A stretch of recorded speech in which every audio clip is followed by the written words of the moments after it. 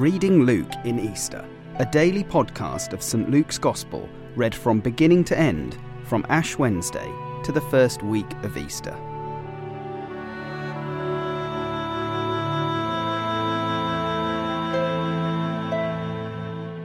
Luke chapter 24, verses 28 to 33.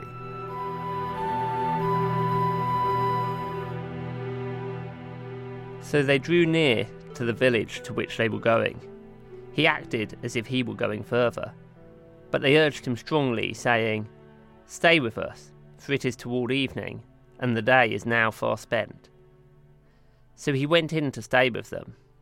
When he was at table with them, he took the bread and blessed and broke it and gave it to them, and their eyes were opened, and they recognized him, and he vanished from their sight. They said to each other, "Did not our hearts burn within us while he talked to us on the road, while he opened to us the Scriptures?"